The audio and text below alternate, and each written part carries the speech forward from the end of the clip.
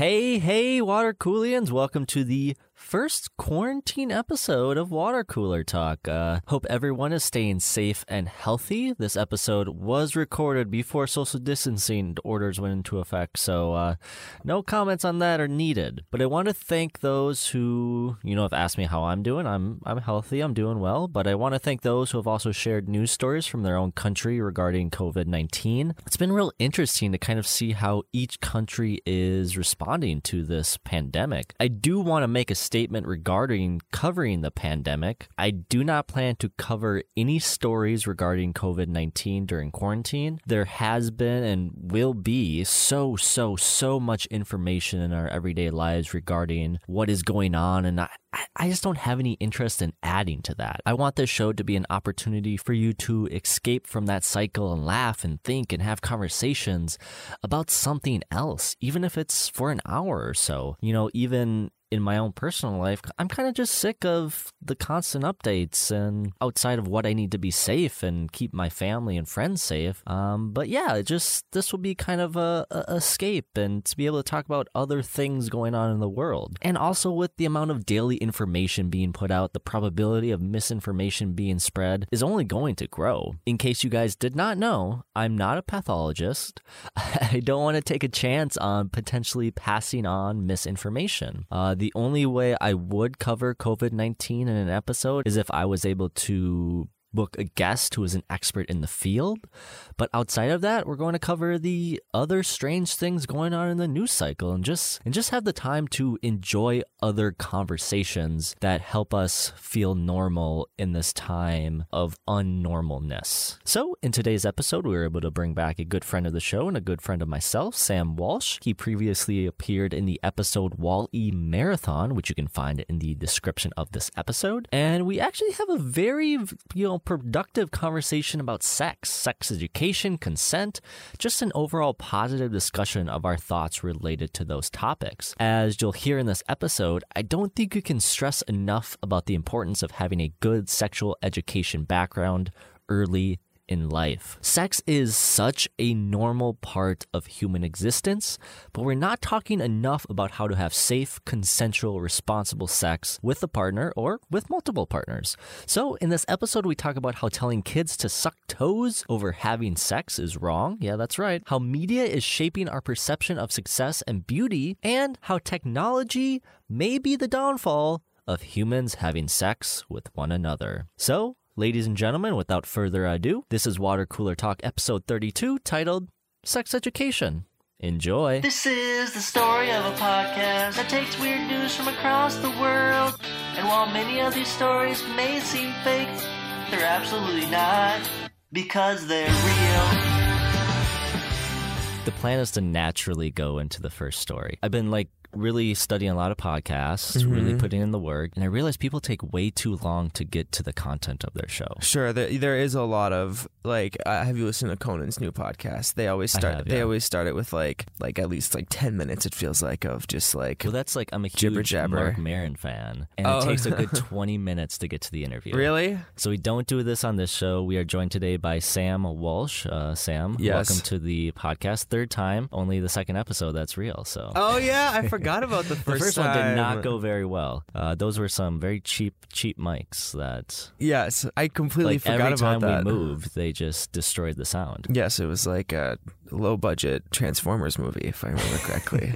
Are you ready to jump into some news stories? Get right back into it. I am 100% ready. If you want to do the introduction, go for it. Dad slams school after leaflet tells teens to suck toes rather than have sex. This is from the Manchester, UK, for all our UK fans. Before we delve into this story, we're going to talk about the bigger aspects of it in regards to promoting healthy sex education. But I do want to make it very clear, some people do have a foot fetish. Some people do have a toe fetish. We are in no way kink shaming here. It's just I want to make it very clear that, I don't think kink should be taught in school. But I just want to make it just a disclaimer before we start. No kink shaming here. We're all for the kinks. Yes, go for it. As long as you're not hurting anybody without their consent, then I love that. Please continue, be healthy, right? All right. So the father's name, Carl Lawrence, father of 14-year-old Emma, was bewildered and shocked by a few recommendations in a sexual health advice leaflet given out from her local high school. The leaflet, titled 101 Ways to Show Someone You Love Them Without Having Sex, included suggestions such as organize a I love you message out of the back of a plane, buy them a piece of the moon, drive for 2 hours just to see them for one, tell them they are beautiful even if they look rough, nibble their ear, propose marriage, suck their toes, and many, many more. This list, before I move on, I wasn't sure if we were going to cover some of the other things on it, but compare like. Did you have any favorites on there? The love message out the back of a plane. We're going to get to it, but this is going out to 14-year-olds and as young as 12-year-olds. The economy's rough right now. 14-year-old and you're looking to buy some airspace time? Like, my gosh, I couldn't. Those are expensive, man. I've looked into it. I've looked into it, too. Carl has urged educators to proofread this type of material in the future and think carefully about what they distribute to young, impressionable students, stating, "We should be saying there are alternatives to the physical sides of things, but I don't think we should be pointing them in the direction of every other possibility. I think when it comes to children, as parents and responsible adults, we safeguard them. There are certain things kids should learn about through their life." Spectrum Community Health CIC, who created the leaflet, defended their content and stated, "Spectrum's relationship and sex education program provides information and support to young people throughout their high school journey, helping them to make safer choices. The 101 ways were created by teenagers, are in reference by Spectrum in the context of the classroom lessons they support." We both have seen what's on there. The story does provide an image showing the 101 ways leaflet. I listed off a few already, and having read through some of the non-sexual ways of showing love, do you believe Carl is overacting to these suggestions? Or do you believe he's justified in his response? You know what? Before reading this, I didn't think about the fact that 14 is high school. That's ninth grade. And kind of in my mind, 14 was, for some reason, middle school or something earlier, I don't know. earlier than that. This is the UK. Yeah, it could be different. Grade 9. I don't know how they work that over there. I don't think he's overreacting. The one big thing that my one opinion that I had going into this was, to each their own, right? It's one of the most difficult things about this about this whole conversation is that every single parent has an idea about how to educate their kids healthily about sex, and some parents just they don't do it at all. Some go really into it. Some get offended like this, or I'm sure some others were like, "Hell yeah, this is a great list. Let's let's talk about it all." Some of these things on here are just so ridiculous. We already mentioned the plane with a banner behind it. I think it's so hilarious. One of the options on here is parachute together, and then just 2 numbers down is talk every day. So it's like, are you kidding me? There's the lows, there's very low lows, and then there's the extremes. Yes. It's like, oh yeah, talk every day. Propose marriage at 14. It's unbelievable, So I have a hard time believing that this isn't satire. It's absolutely hilarious. So I have contacted Spectrum. No, you really did? They didn't get back to me because I do side with Carl in this situation. I understand what Spectrum is trying to do. I support that. One of the big ones people were really going after in the comments was the proposed marriage one. And I was like, oh, is Spectrum promoting abstinence before marriage? So I contacted them. They have not gotten back to me. I will update this podcast once they do. But they do have a ton of really good pamphlets, and they promote 13 different contraceptives without mentioning abstinence. So I don't think they're technically promoting abstinence in this situation.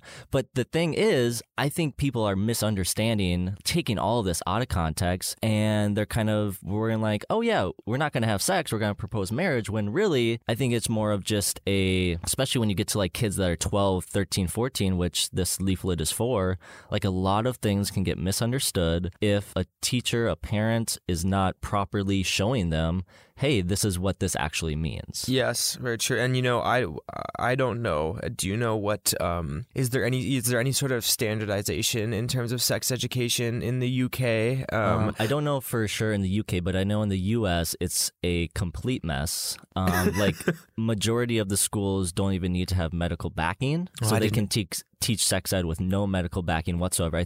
I believe Minnesota is one of those states. They just tried to pass a bill last year, like 1414 or something, that did not pass, but would have allowed Minnesota teachers to teach a medically backed sex ed class. But I don't know, to answer your question, I don't know specifically for the UK if they have a common sex ed. Yeah, I mean, I don't know about you, but when I had the whatever limited sex education experience in my school, my parents had to sign like a waiver for it so that I could even like watch the video, right? Well, what was your, that's a good one. Yeah. What was your sex ed experience in middle school, high school, whatever? So I remember in sometime in elementary school, honestly, we literally watched a video. First of all, the teachers separated all the boys and the girls. So like the girls watched one video, the guys watched one video, right? And I mean, it was just like this public access, like weird, like low budget, like just explanation video. And then at the end, they just had us all write down if we had any questions on note cards, and then they would remember that. They would just answer it. And I remember that, and then that was it, with right? your very limited knowledge of sex. Yeah, it was like, here's a video that like describes an extremely important part of life itself, and we're gonna do it in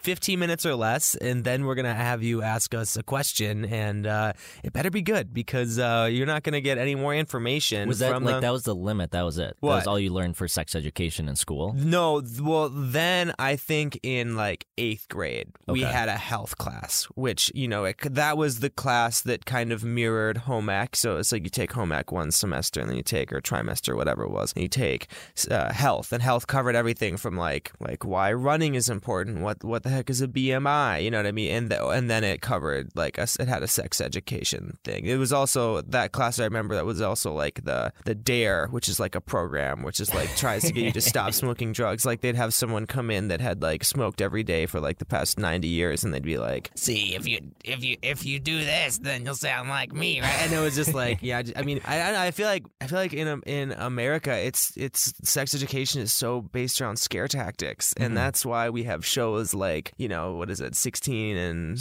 pregnant, right? It's just so ridiculous. I mean, I feel like if it was just more open-ended, then we would have less, teen pregnancies, and maybe, abortion wouldn't be that such of a hot topic, but it's so, I don't know, it's just so, everybody's so passionate about it all, when, at least. Yeah, everyone's really passionate about their viewpoints, but I don't think it's not getting anything done. Like, I know for me, sex education was maybe 3 days in high school. Oh, in high school? We were freshmen. I think I had something in middle school. I remember there was like just a day in middle school, and I may be totally wrong in this. I may not be remembering it at all. But I think it was like 3 days in high school, and we split up, boys and girls as well, which I think at the end of it, you kind of have to get those boys and girls together and have this discussion together. Yeah, I think that might have actually been very, now that you say that, I think that might have been very helpful, because, the first reaction for a lot of people when watching that, and especially when they're young, is just to laugh, because it's just so ridiculous, right? But it makes an uncomfortable situation easy to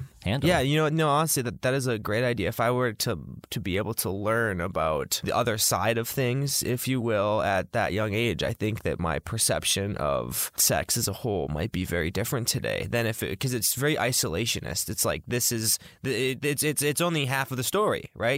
So. Well, the reason I've really wanted to talk about sex specifically in this episode was Peggy Orenstein just came out with her new book, Boys and Sex. She had written Girls and Sex. And one of the things that blew my mind is how different boys' sex education was from girls' sex education. So boys' sex education tends to be more like pleasure-based. Like you learn how to masturbate, you learn how the penis works, you learn all these things that how can I pleasure myself, or how can I get pleasure from having sex? Obviously, you learn about STDs, and I remember getting shown those pictures. And it's just scare tactics. It's scare tactics. But what I found out was girls' sex ed tends to be, much more scare tactic-y. You know, I've talked to some of my female friends, you know, obviously they're not in high school anymore, so I don't know if it's changed. That'd be weird.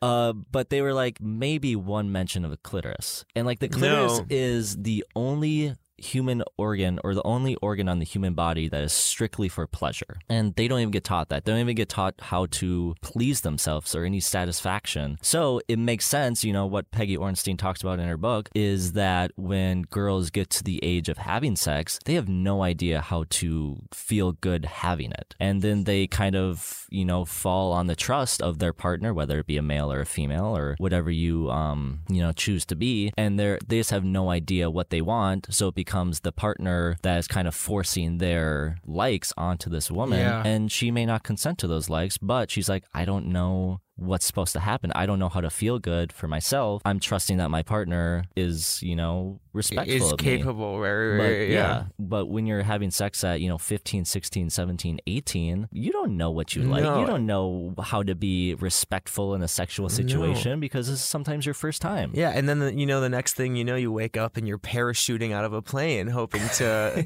reach completion, right? So, someone's sucking on your toes. Yeah, like, wow, okay. No, I mean, I think that's a very, very interesting point. And, you know, I had no idea. I didn't either. That's know? why I was like, holy crap. Wow, you know, I mean, that just, I had a lot of self-pity regarding my own sex ed. I could only imagine what they almost go through. I mean, you know, but so let's take it one step further. What is to be done about it, right? Because it's such a hotbed issue, you know, I really don't, you know, given where every other hotbed topic is right now, I think this one is on the back burner, right? So it really just falls on the off chance that someone has very open parents and that they're willing to provide that information, or a really inquisitive kid, right? Like, yeah, exactly. Well, that's, you know, I was really thinking about my own sex ed, and I was like, I learned a lot about sex and romantic relationships from like TV shows and movies and the internet. Well, that's terrible, right? And like, yeah, you get you don't have a base. Like, where am I supposed to start? Just look up boobs and vaginas on Google Images and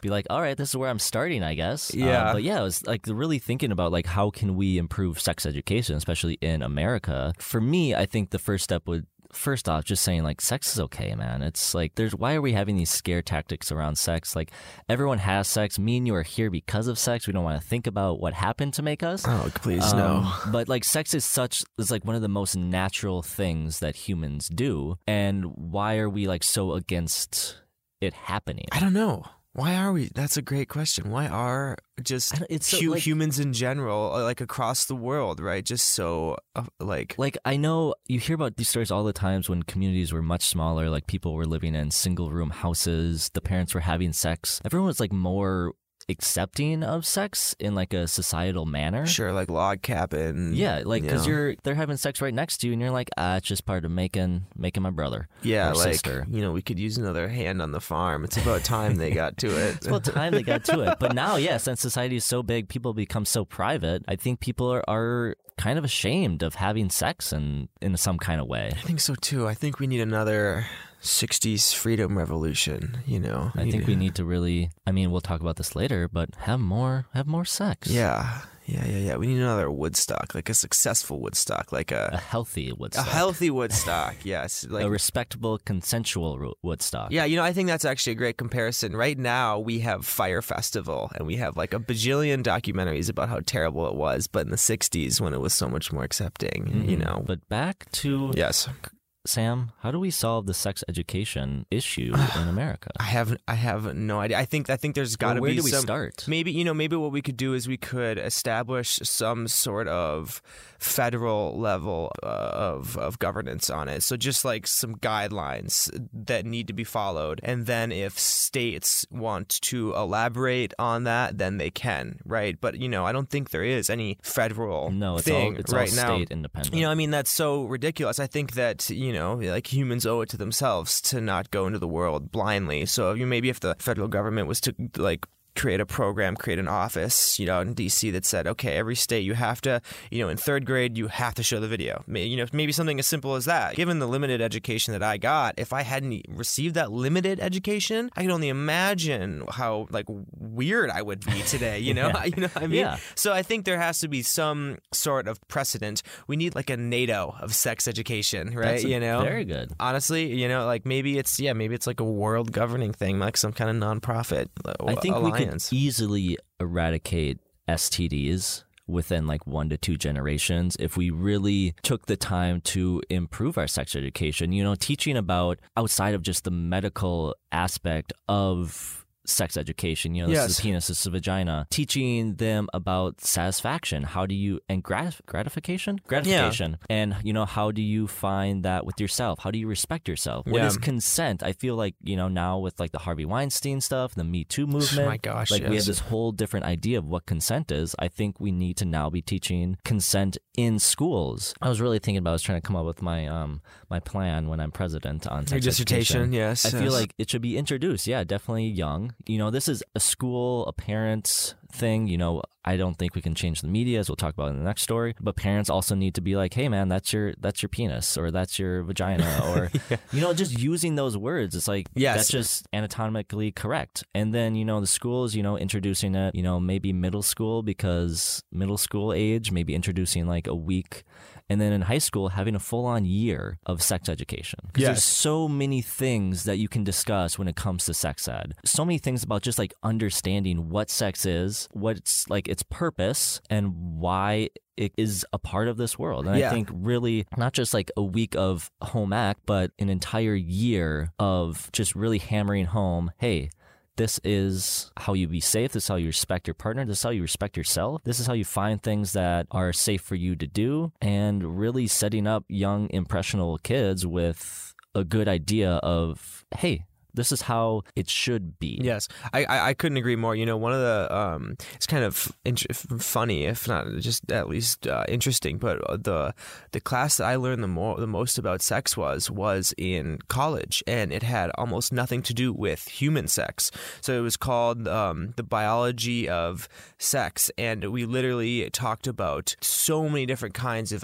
animals and insects and I don't know, pretty much everything, and it was all these different methods of reproduction, and it was so fascinating. And I learned more about the science of human sex during that class than I had ever before, right? And so I think it would be absolutely easy to fill a year with sex topics. We're not so different from everything outside that's fucking, right? So it's not. It's and you don't, it doesn't always have to be, about sex. It can be, like I said, about consent.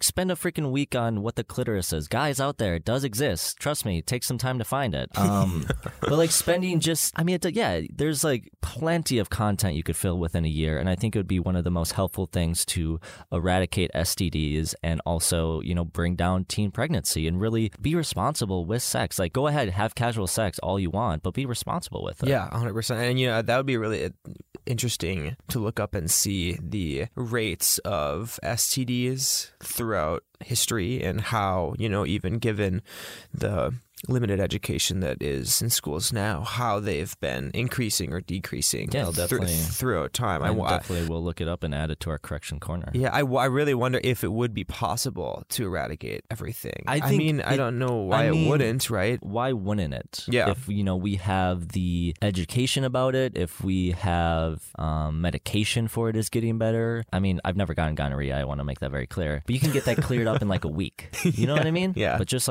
understanding this is what could possibly happen, or, just really having a good basis on STD and what it is. And I think would definitely help at least bring down the amounts it happens. It would totally bring it down. I'd just be interested to see a projection of how long it would take. look that up. I would like to welcome back musician, manager, and interviewer Sam Walsh to today's episode of Water Cooler Talk. You can follow Sam's adventure on his Instagram at Walsh___3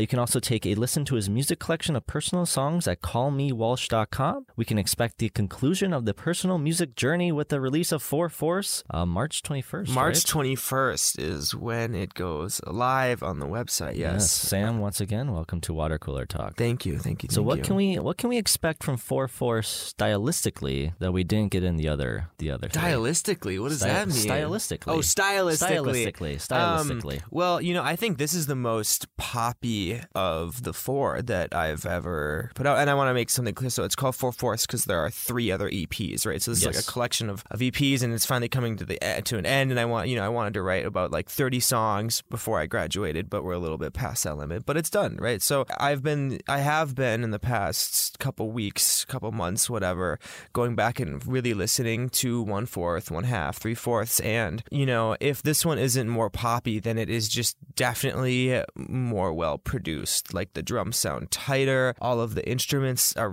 much better recorded.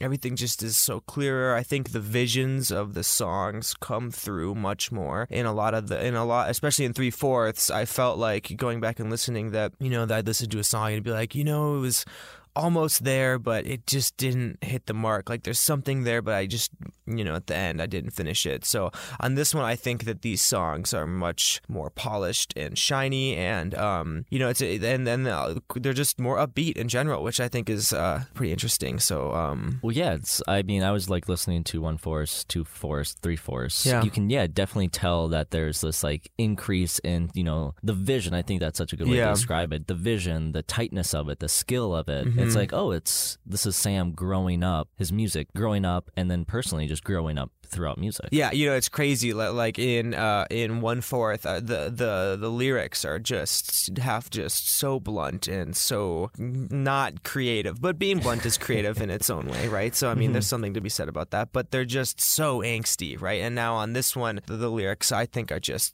miles ahead. They're just beautiful and they're poetic and all this stuff and yada yada yada. There is a very, very clear transgression of pretty much every aspect. And on this one, I worked with more musicians as well to help complete the project. So there's, slowly realizing that, any project is better with more eyes on it, right? And this one I really felt like I kind of came into my own in terms of being better at collaborating, when to give and when to take, and and on the other ones I really felt like it was so much of the responsibility was left on me that I had more of an impact on the work than I maybe should have. I should have kind of handed it off to people. So that's what I also really like about this one. This one more than any of the others feels like it's not just mine, it's everybody that worked on it. So does this one feel more personal to you because it's kind of the end of this journey? Yes, in the sense that in the last couple weeks of mixing and mastering it, everything was done. And I was like, well, it's not really done. Like, there's something more I can do. Because, like, once I signed off on this one, then it's done, right? Like, then the one whole, if you will, the 4/4, it's complete. So I've been having a harder time letting this one go than the other ones. Because I don't know what's going to come after this, right? So now I have to figure that out. But there was always this reassurance that, when I finished 1/4, okay, now on to 1/2 or 2/4 or whatever, there was always, if I wasn't able to complete a vision on 1/4, then I could always make it up in the next one, and I don't have that on 4/4. Yeah, you feel like this is like your swan song, and you have to like nail it. This almost. Is it exactly right? So now that's what I've been dealing with the past couple of weeks is kind of figuring out my game plan, how to go from here, right? Because all this stuff is just up on this website. It's not up on Bandcamp or on SoundCloud or on Spotify, right? And I did that because I was in school and I didn't want it to really be out there, because I knew if I was in school school, I couldn't produce the best product that I could. So now I have to figure out, which of the top 6 to 10 songs that I like are the best ones on there, and then I'll rewrite those in the next year or so. But are you planning to go back at all and like remaster? Oh yeah, I don't know if that's the correct terminology. Really, no, like redo completely. So now what I want to do, and this is what I'm struggling with now. So if any of you listening have any input at all, please let me know. I want to pick now the top 6, and there are 32 songs on this. The top 6 or the top 10, if there are 10 good ones, and I want to completely redo that. All in a real studio, not my home studio, with a full band this time. So it's not just me writing these things, with better synths, better drum recordings. I need to find an actual vocalist, because that's been the one position that's been kind of flopping around. There are several different vocalists on the whole thing, so it's never consistent. I need to find someone like that. So, but yeah, I have to go back and find the top 6, and finalize it, and then put out an actual first EP on Spotify, right? Or so, actually out there to the world. So I mean, I'll throw my voice into the ring. Yeah, please do. Oh, you mean to do some be singing? The lead singer? Yeah, to be the lead singer. Well, you can't just. Have you listened to the theme song of the show? I have listened to the theme song on this show. Amazing. We'll talk after. We'll talk after. All right. All right. Once again, listeners, if you're interested in hearing more about Sam and watching him live his life to the fullest, you can do so by following him on Instagram at Walsh ____3_. Also, if you're enjoying the hell out of this conversation, once you finish need a little more Sam and Adam in your life, you can listen to his previous appearance on Water Cooler Talk titled Wall-E Marathon, where we talk about sexist technology. So far, we're one story in. What's been something that feels different about the show from your first time about the show? I don't know. I think we're both a little bit more confident in our answers, and being in front of a microphone. I think, do you have the date on the old show? Actually, I'm kind of curious. I really want to know how long ago that was. I guess, I just know what to expect this time around. You never know when you're going into something new, if you're going to come out alive, especially when it's recorded in the basement. So now that I'm still alive and kicking, I feel much more confident that I'll be able to go out and get a burger after this than I was before. October 18th, 2018. Okay, so 2 years ago. Yeah, so coming up on 2.5 years ago. On a year and a half, maybe, right? No, it's 2020 right now. But it'd be... oh, yes, you're right. In October 18th, it'll be 2 years. Yes, you're correct. So okay. Coming up on a year and a half about. It feels like so much longer. It has felt like. I actually thought it was like a lot. You had come in like a lot sooner than October 18th. I thought it was like definitely last year. One of the things about the Walsh Project that I had no idea that this would happen was that because it's split up mathematically, it has separated my life so much. So when I think of 1/4, I think of that period of time so precisely. Now then 1/2 and then 3/4. So everything is chopped up. I think I was working on 1/2 when that would have been, it probably would have been 1/2. It was definitely like a more synthy techno. I think that was 1/2. Okay. Yeah. So or 3/4, but like regardless, I hadn't started on this last one. So like it's just, that's so interesting to me. Yeah, because we just like got lunch like a few weeks ago, and we're like, wow, it's been a while because we've just been so busy with other things. Yes. Time moves so fast. That's a good problem to have. It is horrible, yes. All right, let's jump into our second news story of the day. People who watch more TV find thinner women more attractive, even in remote Nicaraguan communities. This is from the British Psychological Society. A team led by Lintha Boothroyd from the University of Durham has published a set of data that suggests TV exposure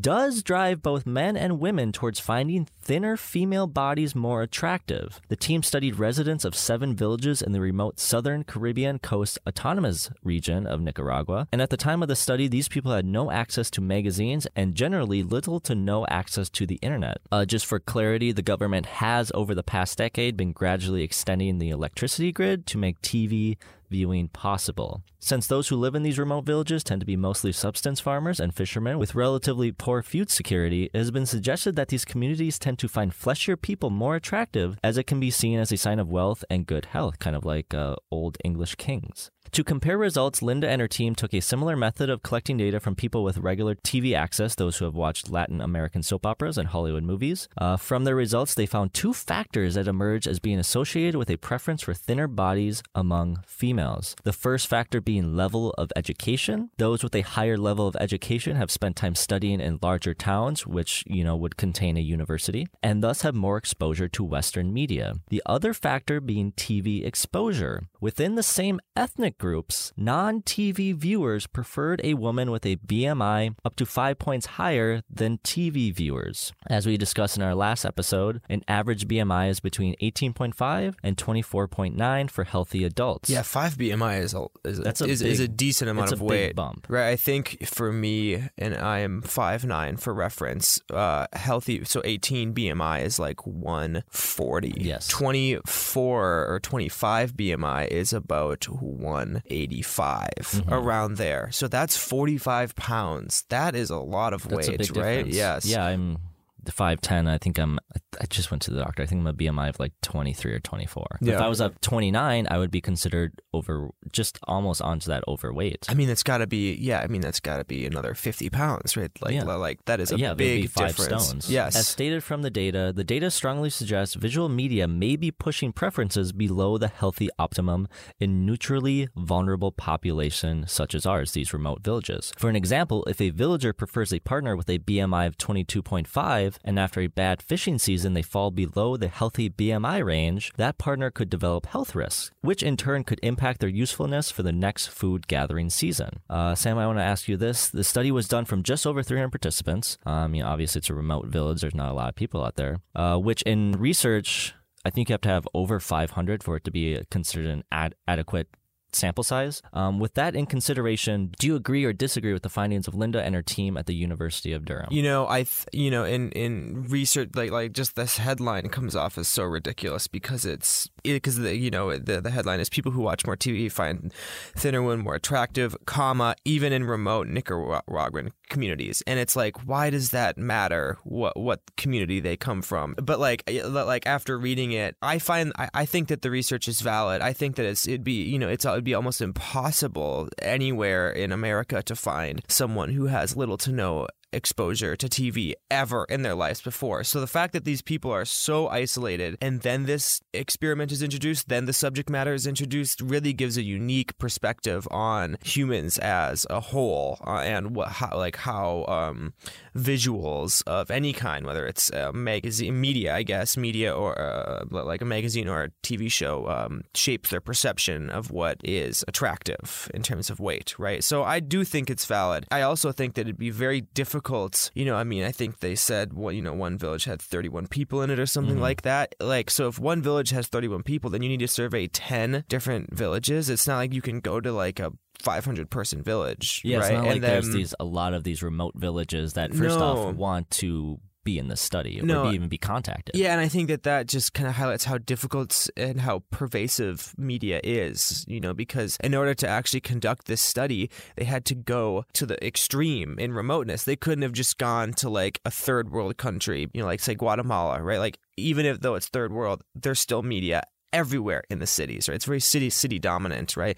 So they had to go to like the absolute middle of nowhere where there's nothing, right? Where like electricity is something that's new and exciting there, that just kind of blows my mind. So I think that's a good point when you really think about it. I would imagine at least 90% of the world is somewhat connected to a source of media that can influence their decisions. I would. I mean, I would be higher than I would that. go higher. I really would. I think it'd be very difficult. Or maybe not media, but maybe electricity, right? Maybe access to media. Like, so if they wanted it, they could have it. Because I think that there are communities that just don't, like the Amish feel, that don't purposefully seek it out. You know what I mean? So yeah, because I know, like when I was in Africa and we were driving in like the more lower rural areas, like they still had papers and magazines, and they didn't have TV and electricity and the internet, but they still had magazines. They still knew who Jennifer Aniston was. And I was like, oh, that's crazy. But everyone is we're in a very connected world. Yes. So I do, to answer the question, I do agree with this study. Media is very, very influential to the human condition. Hollywood, they specifically mention Latin American soap operas because there's very curvy women. I thought that was interesting. I know. But yeah, that I'm like, we've definitely changed our perception of what an attractive female is. Even also, the study only mentions women, but men as well. Oh, of course. You look at these like hunky men with six packs and you're like, come on, man. Yeah, come on, man. No, I could not agree more. I think that Hollywood's always portrayed attractive people. They've always had the priority. I do think that only recently, I'd say, in the past 20 years, that we've begun to see a movement of more acceptance across everything from ethnicity to weight to thinness or to gender, right? I guess so. Now there are many more shows where there are bigger people in them, and even in advertisements. Like if you go to Target, there's a ton of advertisements like people from all walks of life. I just saw a picture online where there was this little boy shopping for clothes, and there was on a big ad above like the clothes, there was like a kid in a wheelchair, and like how great is that? So it's not to say that everybody is succumbing to this, but it's definitely the norm. And also like a less reliance on Photoshop. I don't like, this is like a very specific example, but Victoria's Secret's versus Rihanna's Fenty brand. Like Victoria's Secret, their stocks are dropping because it's this like non-ideal situation of what the female body is. And Rihanna is just like, yo, this is what women look like, and this is who I'm selling to. And her stocks have been skyrocketing like crazy, where Victoria's Secret say they cancel their fashion show. But even that is not like Rihanna's brand. That's about as mainstream as it gets, but I don't think it has the budget that, I don't know, like a giant fashion brand would have. It's a boutique brand. It's run by one person, right? It's not Target or it's not Walmart pushing their clothes. So you kind of not a corporation. Exactly. And so for these people that are just being exposed to media for the first time, finding that would be much more difficult than just turning on the tube and watching a soap opera. And it's definitely, when you really think about, why do these soap operas use these perceptions of people? People like seeing attractive people. Like this is perfect. I just watched the newest episode of Curb, and like the whole conflict of the episode was there was this restaurant and they had an attractive seating area and they had an ugly seating area. And like from a marketing standpoint, That's hilarious. Like I get why you would put the attractive people in the front of the restaurant in the nice seats where people can see these attractive people, and you kind of put the ugly people in, the back seats.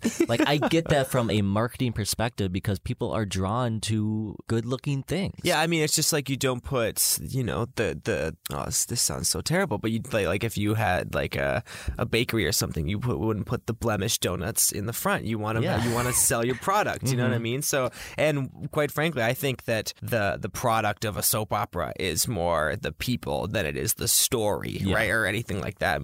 Come on, it's just the... Well, like you even know in the music industry, there's so many musicians, so many bands trying to make it. Yes. And you can very easily see like there's a lot of attractive people in music that are very rich and successful. Oh, it's just ridiculous. And some people would even say that that's half of the battle. That's like the number one rule for a boy band, right? Everybody has to be smoking hot, and then it's almost like the music comes second, right? It's like you have to be hot, then you have to be able to dance, and then we'll talk about the music, right? Because anybody can write a song and give it to someone else and be like, hey, just perform this.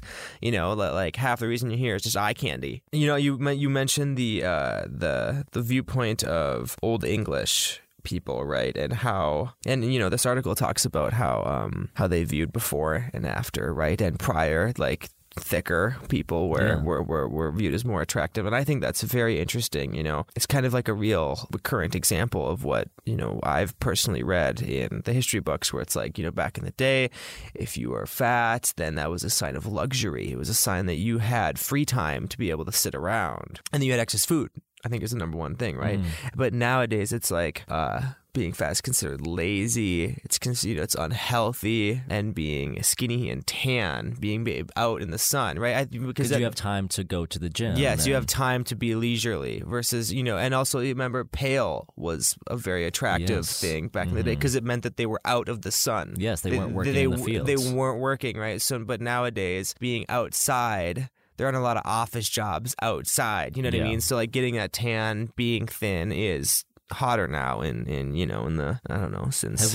Have we had this conversation before? Like, I just got like a big deja vu moment. Like, we've had this conversation. I don't know. I remember like as you're walking through it, I was like, this is exactly what you said last time. On the last podcast, think? I have to like, I only listened to portions of the last podcast. I'll have to listen to the whole thing because I feel like we've had this conversation before. I just had like such a crazy deja vu Maybe moment. I don't know, maybe we should quit our day jobs and just talk about pale fat people all day. But yeah, I definitely, it's, you know, perception and the idea of being successful has changed. And people are, you know, as we'll talk about in the next story, people are attracted to successful people. Yeah. Like, it doesn't, I mean, I'm a very romantic, I love love, but it's like at the end of the day, you want someone who makes you better. You want someone who has their shit together. You don't want a project. No, I think I think you just hit it right on the head there. You know, it wasn't necessarily about them being fat or pale. It was that they were successful, right? And so when these people are subjected to a new definition of successful people, essentially, because everybody on a soap opera, it seems that like they've lived in Silicon Valley for the past 20 years, and then they have enough time for all this drama. Yes, it's in their like, life. come on, like what are they doing? They're not you going know, to work. and so I think that's so interesting, actually, that it's the perception of success and the physical attributes that are associated with it in comparison to just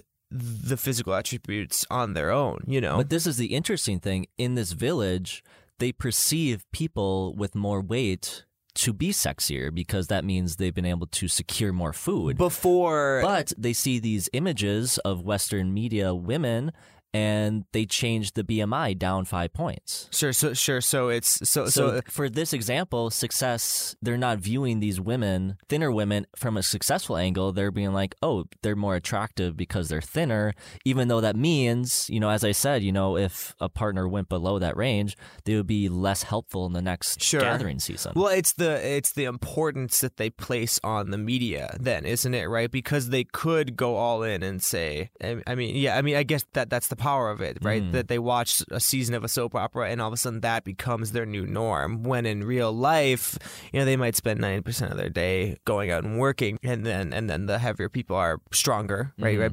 More help, right? But then they watch 10 minutes of a soap opera and it like brainwashes them. When I think, you see what I'm saying, I guess? I do, yeah. I get like attraction is such like a deeply rooted thing in our minds that like if you see something attractive, like you're just drawn to it. You kind of have to figure out what's the influence of the outside world on that. There's, you know, celebrities, for example, like that are, you just find very attractive. But like where's that influence? What's in that subconscious? Yeah, you know, why are you attracted to mathematically that person why? Specifically? Is it because they're thin and skinny, or is it because they're successful? Going back to, you know, you learning about animal sex and, you know, me learning about animal sex. When you want to procreate with someone, you're looking for the best attributes of that person. That's why, you know, like when I talk about trophy hunting and culling, you're taking out bad genetics from that DNA pool, so it's only good genetics. So I think, you know, just human nature wise, that person, you know, I view as someone who our brood could be super successful, could be better than me. Sure. And I think that's like just a primal idea of attraction. I think so. I mean, I think, you know, to kind of prove that point, people are taller now than they are, because we're like naturally selecting for taller people, because, you know, the taller someone is, the more they're perceived as being able to defend and stronger, right? You know, better to defend someone else, to protect someone, and better worker, you know, even though that might not be the case, especially now when most jobs are done on keyboards, you know, so it's like, I don't know, very, very interesting. Like I've been listening to like a lot of sex podcasts in the last week, so it's just been a very interesting topic. And one of the things they bring up is who drives like the ideals for like a woman or a man. And they mentioned that most of the time it tends to be the same sex. So a woman is creating the idea of what she thinks she needs to be to attract a partner, a man the same aspect. Where do you stand on that? I don't know. That's very interesting. You know, or do you think it's a combo? No, I think that it is mainly driven by same-sex comparisons, right? Like I look at you and I think that in order to find a mate, I have to be better than you, right? Yeah. Whereas the girl is like, they could go either way. That's a good point. Right, though. So I don't know. I don't really know. Like, I know of that idea, but I don't really know enough about it. I feel like to have an accurate. What you said was a very good point. It's like we're competing against each other, essentially. For I want to be better than you. Yes. Whereas, a female came in, she would just be able to be like, oh, I prefer that or that. Yeah. I think that we place too much importance on what we think of the same sex and not what the opposite sex would think of. So maybe, someone like, so maybe we should. I think there is like influence from the opposite sex or from whatever, sex you prefer. You can kind of think about makeup, for example. At the end of the day, I don't care if you have makeup on or not. Yeah, but there is a line where it's like, oh, if it's too much makeup, like I'm going to be less attracted. I feel like natural women, they're fine. Whatever. Just do it natural, man. But I can definitely see how women or even men who wear makeup tend to do that for themselves. Like they want to perceive themselves as looking better because they believe that's how someone should look. Yeah. Right. Yeah. Yes, that's very interesting. And then, that I think affects pretty much like a lot of what we do, right? Mm-hmm. Like I would, going back to thinness, I think that a lot of people work out solely for the reason to be more attractive, not for the betterment of themselves, like all the health benefits that come with it, but to be perceived as more attractive. Yeah, right. Of course. And this goes on. This is like like Instagram culture, all this stuff. Is that person really working out to reduce their risk of heart disease, or are they working out so that they get 20 more likes on Instagram? Well, yeah, exactly. Right. In this, we're in this business where looks matter. It's the truth. It's like I know I can hide behind a mic. Yeah, so like we're doing right now. It's like, okay, well, we're kind of sidestepping it. But I know. Just for example, just think about this episode, right? Sure. So we're talking about sex. I'll probably title it something with sex. People are going to be more attracted to that idea because they're like, oh, that's an interesting, kind of sexier, more, interesting idea, I guess, is the basis of that. Then if I was just like, oh, let's talk about sucking toes, I guess people would be interested in that. So that was a bad example. No, but I understand. But you know what I get? Understand. People are drawn to these more attractive. It'd be pamphlets versus sex, right? Mm-hmm. And sex would be. Yes, that's perfect. Sex would sell a million times over. Yeah. But that's the damning thing, I guess, to wrap this, to come full circle. Mm-hmm. The one. So I just graduated with a degree in journalism with a focus in advertising. Right. We don't really know a lot about the psychology of advertising, but what we do know is that sex sells. It's always sold, and it will forever sell in every form. So I don't know. It's just it's primordial. You know what I mean? It's just. But I think going back to the people who watch more TV find thinner women more attractive. I wonder. I just wonder if that's because of just something in our monkey brains. Yeah, it's just got to be so archaic. Not to bring Joe Rogan into this podcast, but he's always going on about nothing but chimpanzees, and exactly that's it. We're so primal driven people. I think that's a good transition though, because let's go into our last story, which is all about sex and porn. America's sex recession could lead to an economic depression. Forget trade wars, automation, and even the skills gap. The real threat to the U.S. economy may be that fewer Americans are in the mood to have sex. Since 2012, researchers have noticed younger adults, specifically younger unemployed men who are living at home, tend to have less sex. Millennials who are now entering into adulthood have frequently stated that economic security is a high priority when they seek marriage or a serious committed relationship. Both relationships consist of a higher frequency of sex compared to a single individual. But with an economy that has been steadily growing since the Great Recession, the drop in sex and marriage rates cannot be contributed to a weakened economy, but it can be responsible for a weakening economy overall. With the advancements of specifically online porn, sophisticated video games, and a world connected through social media, we have seen a withdrawal from in-person human relationships. The male tendency to seek out these substitutes over interactions with a sexual partner may be the single biggest reason why sex and marriage rates are dropping. A Cornell University study shows that women are still more likely to be attracted to and want to marry men with stronger economic prospects. Women still find a wealthier and healthier man more attractive, like we just talked about. So as a man, instead of working hard to improve your lot in life, you can easily find that same satisfaction and gratification by using substitutes such as porn, video games, and other such technologies. Researchers say this is one of the main contributing factors factors behind the multi-billion-dollar race to create an ultra-realistic sex robot industry. In good news, the decline in sex has meant fewer unwanted teenage pregnancies and is giving relief to the economy to course correct and to be an example of increased national responsibility. But for men in their 20s and beyond, the sex recession appears to be a symptom of a delayed entrance into the world of fully responsible adulthood and pursuing adult relationships. Declining sex rates are a sign of a corresponding decline in the adult relationship that strokes acceptance for the cost of dating to the cost of the trappings of the domestic family life. The drop in sex rates may be the clearest sign yet that tech's challenges to modern love might be the biggest economic threat of all. Sam, I want to ask you just straight up. Yeah. Do you disagree or agree with this story? I agree with it. Okay. I think I see it. But first of all, I think that it's hilarious that they mentioned video games. Video games will be the downfall of sex. And second of all, to throw it back to what we talked about, sex education, if this keeps going, then we won't need any sex education because we won't be having any sex, right? That's true, yeah. So we could save a ton of money, right, if we just all agree to go artificial and then just like never talk about it at all, right? I think that's just hilarious. It's interesting that you agree because I think this article is complete bullshit. Why? I definitely agree that technology is affecting sex rates, but I do not I think the main point of this argument is like we're having less sex, so the economy is in despair. I don't think that's true. I think, really putting the fate of the economy on reproduction is probably not the smartest thing. It's like you're kind of, from what I understood the article to say, is they're like, have more kids so we can have more people spending in the economy. Well, no, I mean, I think that, so I think... Outside of like the technology affecting sex. Yeah. I mean, what did you say? You said it was the economy is bad. So, or no, even with the economy improving since the Great Recession, yes, people are having less sex. But researchers found that like people want economic security. So we have this economic security. No, that's the thing. I think there's delayed economic security, right? Oh, interesting. Yeah, so if you look at, and that's why, so everybody's so stressed out right now. If you look at the rates of, people in their 20s buying homes, buying property compared to, we'll say, I don't know, before. I mean, I would bet it's been going down steadily for a very long time. I would say about since the 80s or 90s, right?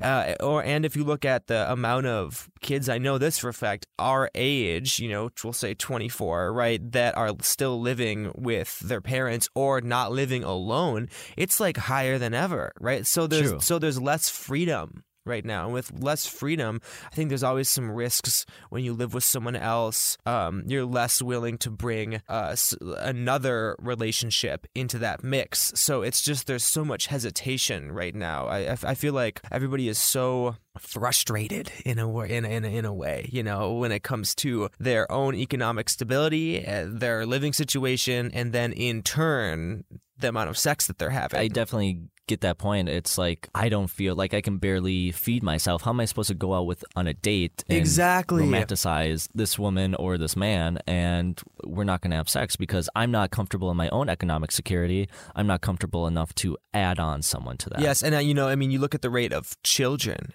being born in I think all across the world. I think it's falling, because it's growing. It's growing by like 1.3%. I'd be interested to see what it was growing at before. Because I think was it always 1.3% or was it getting? I don't know. I have to check that, but I know that they're expecting in the next 30 years for the world population to be between 9 to 11 billion people. Okay, because we're growing exponentially. Yes, it's always been exponential, and we have this overpopulation problem, and that's why I think we need to have less kids. That's why I think sex education is important. Yes, because there's way too many people in this world, and what if we just kind of chilled for a bit, man? What if we were just like, let's maybe. I think a lot of kids. A lot of, millennials are waiting until their mid-30s to 40s to have economic security to start having kids, because then those kids can grow up in a place where they have economic security and then their kids have economic security. Because I don't want to I can't afford to have a kid. No, that kid's going to have a horrible childhood. I wouldn't imagine that. And something that I think is also definitely impacting the amount of sex we're having and definitely if people are debating on whether or not bringing a kid into this world is the current climate crisis, right? I feel like we're in such a gray area right now on the future of the planet. I think the next 5 to 10 years will really, really determine the next 100 years. So I've talked to several people about this topic, and they just don't feel comfortable. Why would I bring someone into this world that's just going to be slopping shit for their whole life? I don't want that for myself.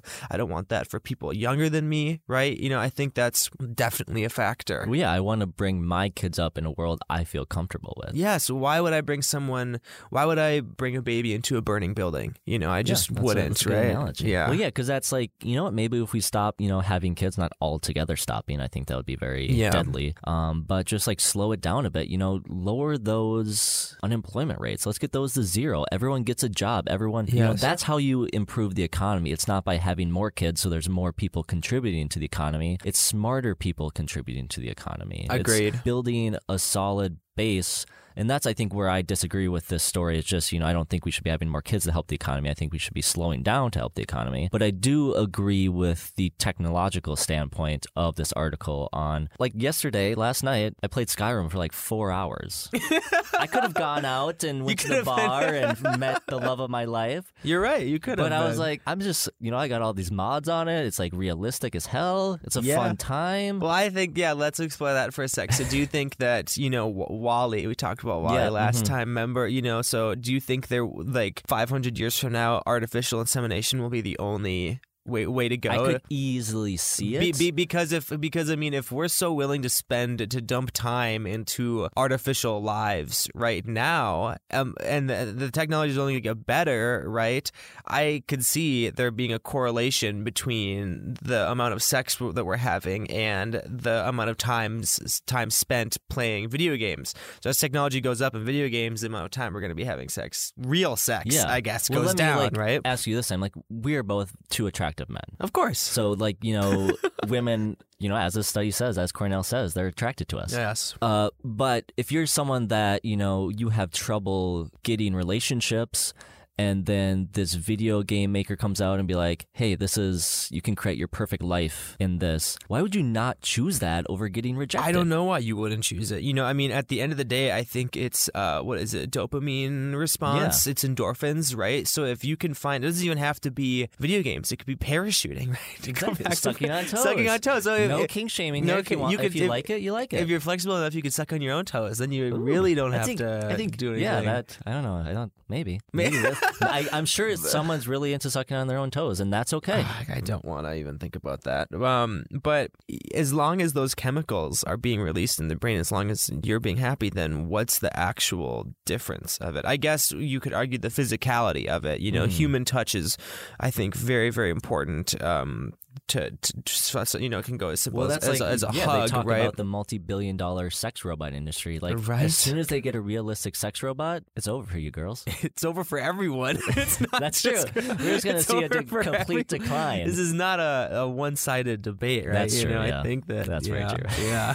Well, so the story mentions the idea that young men are to blame for our current sex recession, young men that don't have jobs, that live at home. As a young man yourself, is there a validity to these claims? I don't know the actual hard statistics on this, but I think we all are aware of the current incel problem. The men who choose to take a really toxic viewpoint towards women, and it's just atrocious, right? And I don't think that movement should be taken lightly. Meaning that we don't see that same viewpoint against men from women on the other side. It's certainly not as prevalent, right? There aren't women incels shooting up schools, right? And so I don't know. I do think it is kind of one-sided right now. So yeah. I mean, what do you think about the whole thing? I had that thought that a lot of people have. It's like some tweet or something. I don't know who it's from, but basically saying it's easy to be and no slut shaming in this, but it's a lot easier to be a slut than it is to be a player. Oh, sure. Interesting. I think that's a tweet out there somewhere. Well, I wonder if that there's a correlation between that mentality and being an incel. That's a good point. They feel like it's the women's fault that they're not getting laid because in their minds they're perfect, right? But in reality, they're just like they don't have sweaty. Those social... Like yes, they lack social skills. The stereotype is that they never bathe, right? Stuff like that. But yeah, interesting. Well, I can definitely see, like, even in that example I shared, it's like, instead of going to the bar, I spent 4 hours playing Skyrim. Yeah, instead of going on. I don't know the hard statistics, so I'll have to correction corner it, but I would imagine most men tend to be video game players, or most men, like the higher amount of people playing video games is probably I would assume a male dominated field. I believe it is a male dominated field. There are certainly more people making video games that are men, so I mean, and they make video games whether they like it or not, catered towards their subconscious, right? Yeah. Right. So built for men. So I mean, it's a product for men, built by men that does nothing of value but consume time. Yeah. That's literally like I love video games just as much as the next person. I've sunk thousands of hours into certain games, but like, what do we do it for? It's literally nothing. It's pixels on a screen that can be deleted like that, right? So you really don't learn a whole lot from it. Now there is the argument that there are definitely social interactions that have flourished and have on, like, been an online platform and have been maintained online, right? Skyrim maybe not, because you don't get to control your own dialogue. You're not actually talking to anybody, but like they have some very interactive mods. You gotta get back into it. Yeah, they do. It's a very interactive mod where you can change the speech patterns. Really? Yeah, That's like you can't interesting. Obviously choose whatever you want. But I get that. In World of Warcraft, right? So like World of Warcraft has its own stereotypes, and we won't get into that. But there are 20-person group raids, and like that's pretty impressive. That like you don't even have to be talking, but to be able to like sit there and cooperate and tend to chime in every once in a while, hone some of those skills. So video games are not entirely at fault, but I do think that they definitely contribute to this problem of non-voluntary celibacy, I guess is what we'll and call like it. Even just speaking to the male experience and video games, they also mentioned porn. It's 90% of boys are exposed to some sort of porn before the age of 18. And like from the last story, we talked about how like sex is really ingrained into your mind. I remember the first time I watched porn. Me too. I remember the first time I masturbated. Me too. Those are two very vivid memories in my mind. That's interesting. I couldn't tell you what I had for dinner that day. I couldn't remember what I did for the rest of the day, but I remember the exact situation that those two scenarios happened, because it's so ingrained into our brain at such a young age.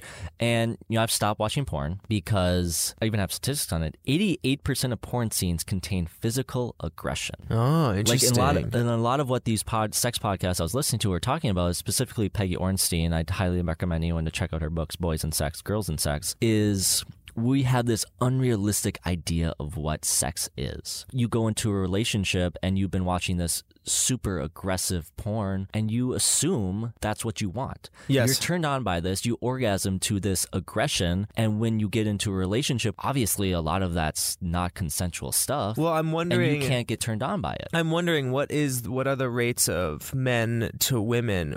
How many of those people are watching porn? Right? Like I would, I don't know the statistics, but I'll look that I up, would definitely bet that more men watch porn than women, right? Well, I think it was like, I don't know the exact statistics, but I think it was more men watch aggressive porn. Watch aggressive porn. Okay, interesting. Where That's there's so like now interesting. more literally female-friendly porn content is just like loving sex between two consenting adults. Sure. That's what they consider female-friendly, when that should just be everyone-friendly. That's so terrible. So like boys growing up watching porn, they have this unrealistic idea of what turns them on.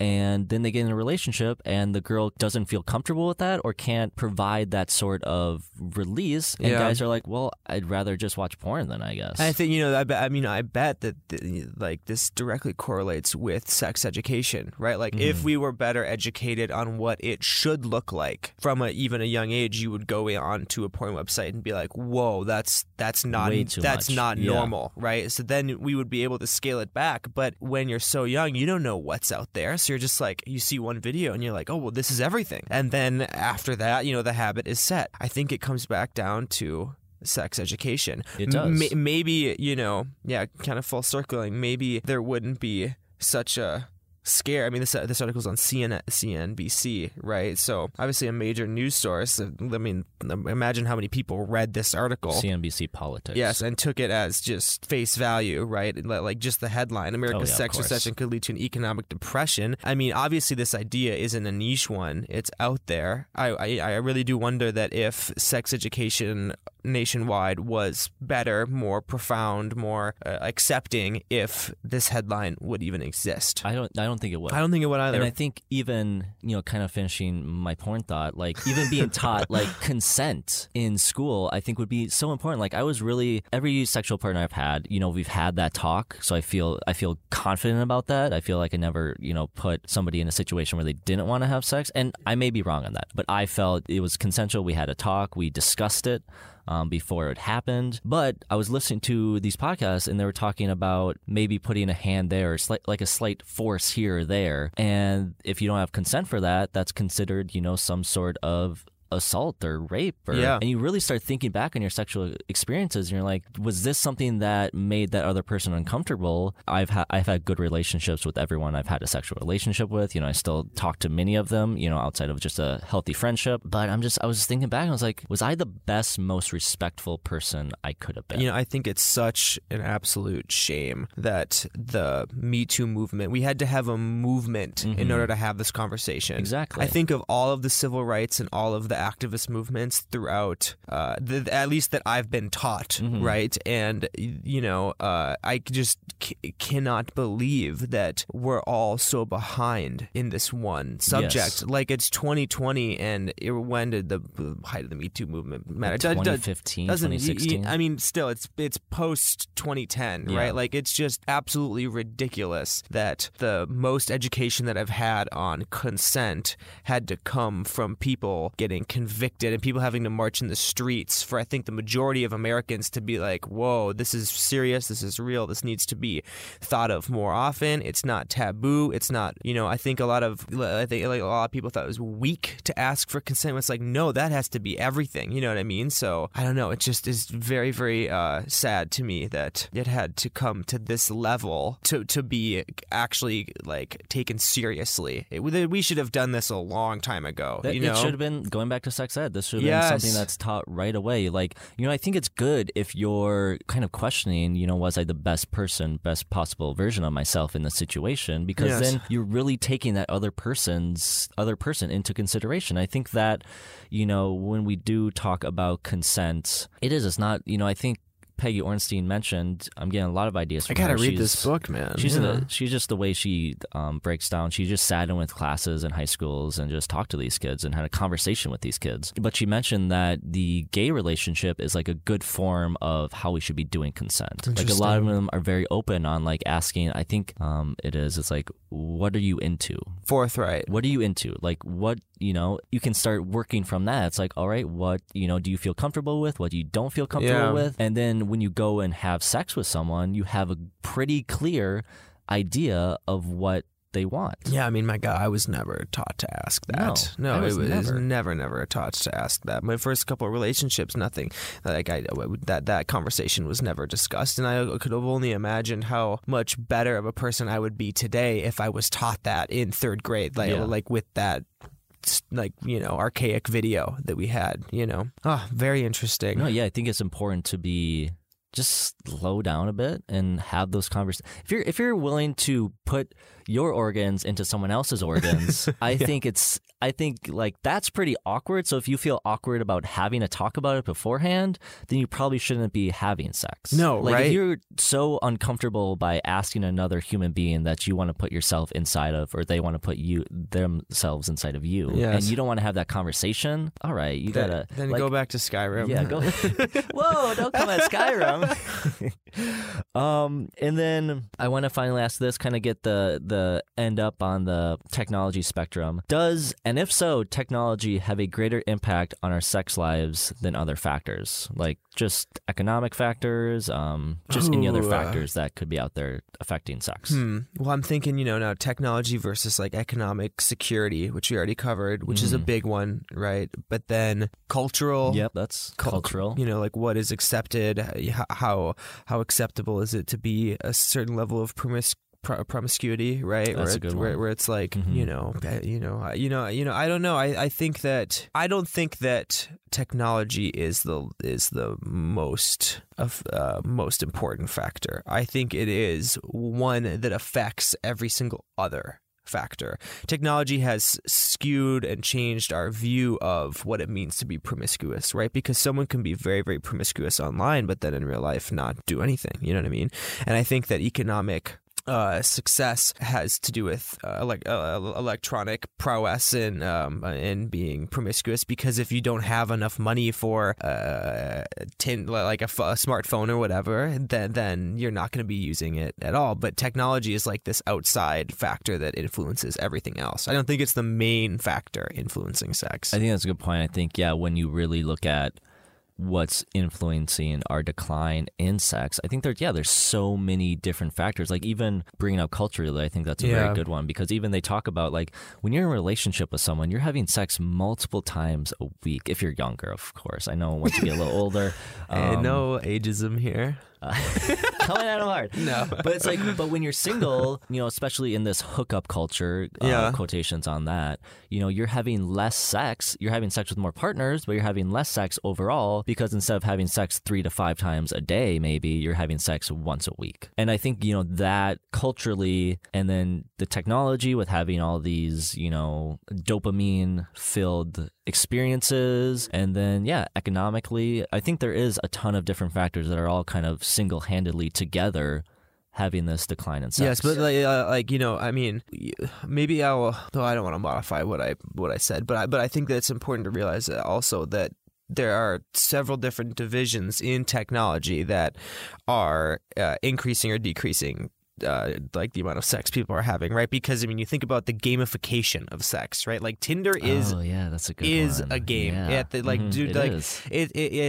like there is a satisfaction to swiping right and getting a match, and there is satisfaction to swipe left on someone. So I'm better than you. It's passively saying I'm better than you. I wanted to talk about one thing that even if you weren't having sex back in the day, to buy a porn mag, you had to go and to the register and look someone in the eye and make that mutual contract that you're going to give them money for this thing that they know what you're doing with it, right? Nowadays, it's so accessible via smartphone, via anything, right? Like you could, probably load up. People go to the public library and look at porn. It's terrible, right? That's like Pornhub.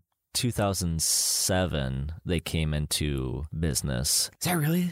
I 2007? think 2007. And that just completely changed how we view It's crazy. porn. Like, everything's free on there. Everything is free. Everything's free. Before, you had to go to the store to get your porn mags, or you had to buy VHSs. I remember the first time I watched porn, it was on a VHS. Oh, stop. Are you serious? Yeah, it was called Chopsticks or something. I don't know. That is hilarious. Mom, don't listen to this. A VHS porn. But now, once Pornhub came in, boom.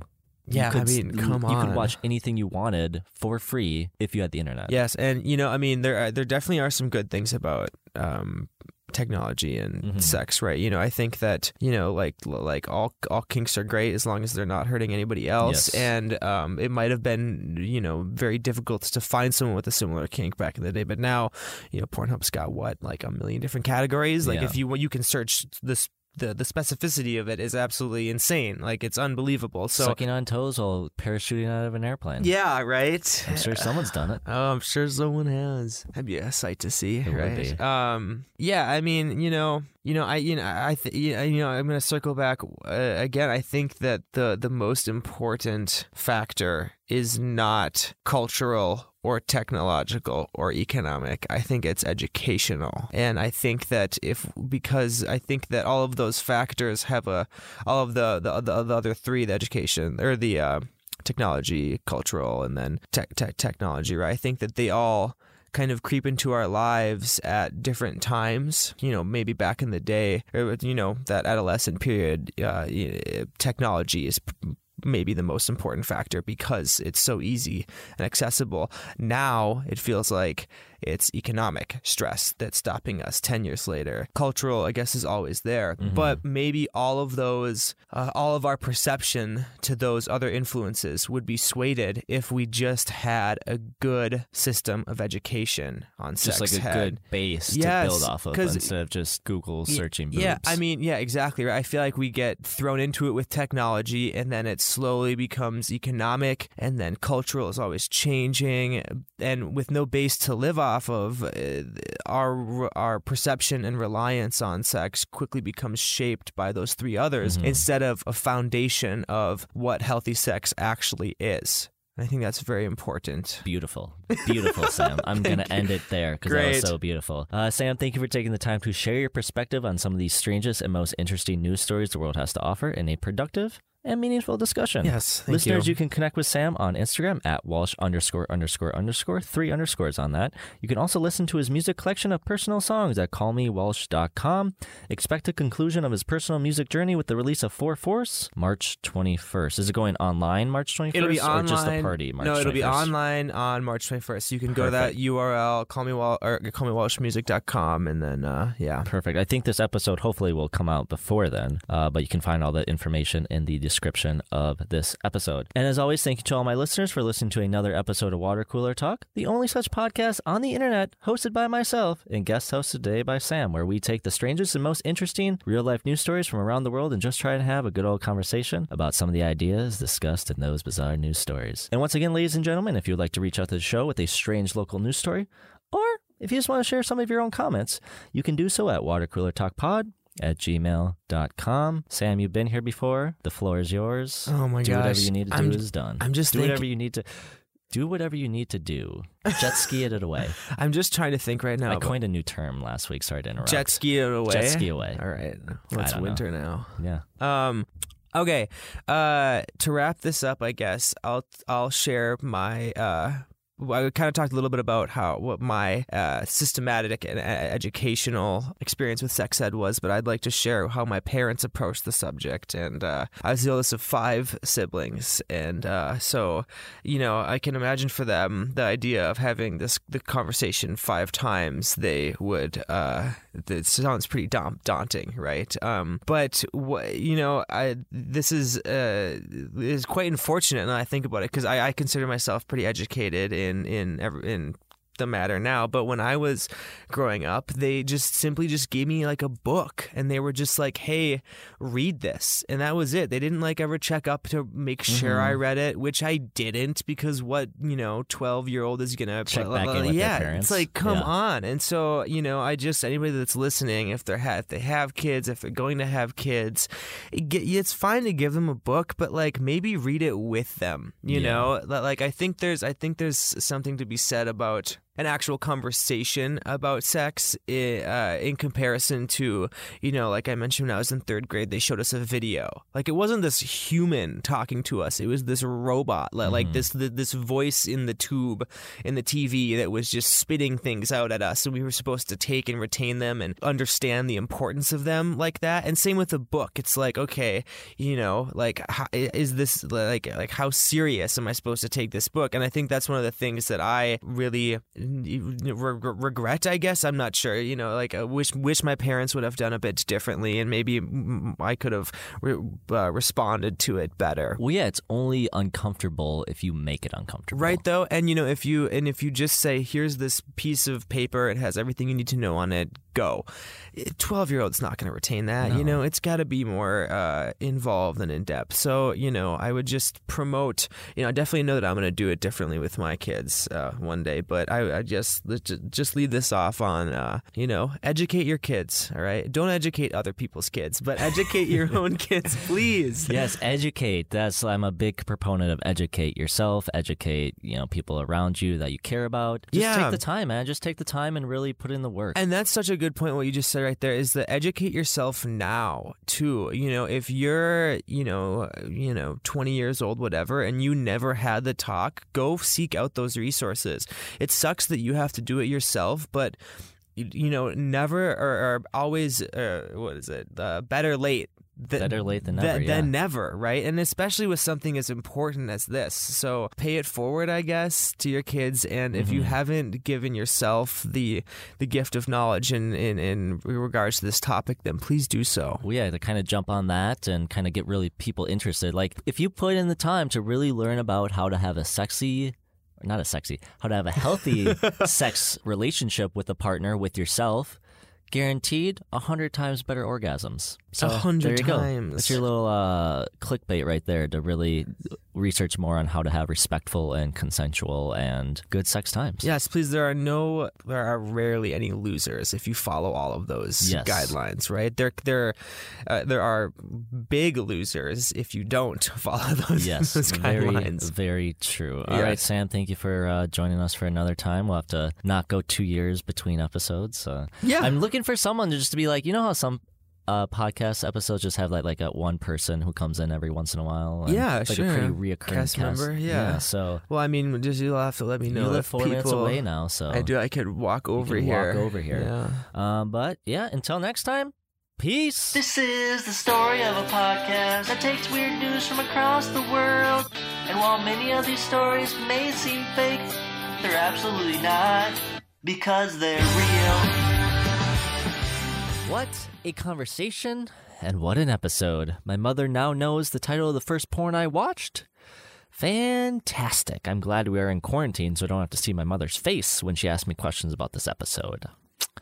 But let's not dwell and get straight into the corrections. In story number 1 about sex education, we had trouble converting the ages of kids in school between the UK and the US. Kids in grade 9 in the UK would be between the ages of 13 to 14, which would be grade 8 for the US. As I'm looking at this little helpful chart here, it looks like you can subtract 1 from the UK to get whatever grade is in the US. Helpful little tip there. Furthermore, Sam asked if the UK had a standardized sex education platform. Currently, they do not, but the UK government is planning to implement new standardized curriculum in schools by this year, 2020. In the US, 24 states mandate sex education, and 34 states mandate HIV education. The sex education bill in Minnesota that did not pass was called HF 1414. Additionally, in this episode, we talked about STDs. According to a 2018 CDC report, from what data they have been able to collect, STD rates have been rising. The earliest, this is an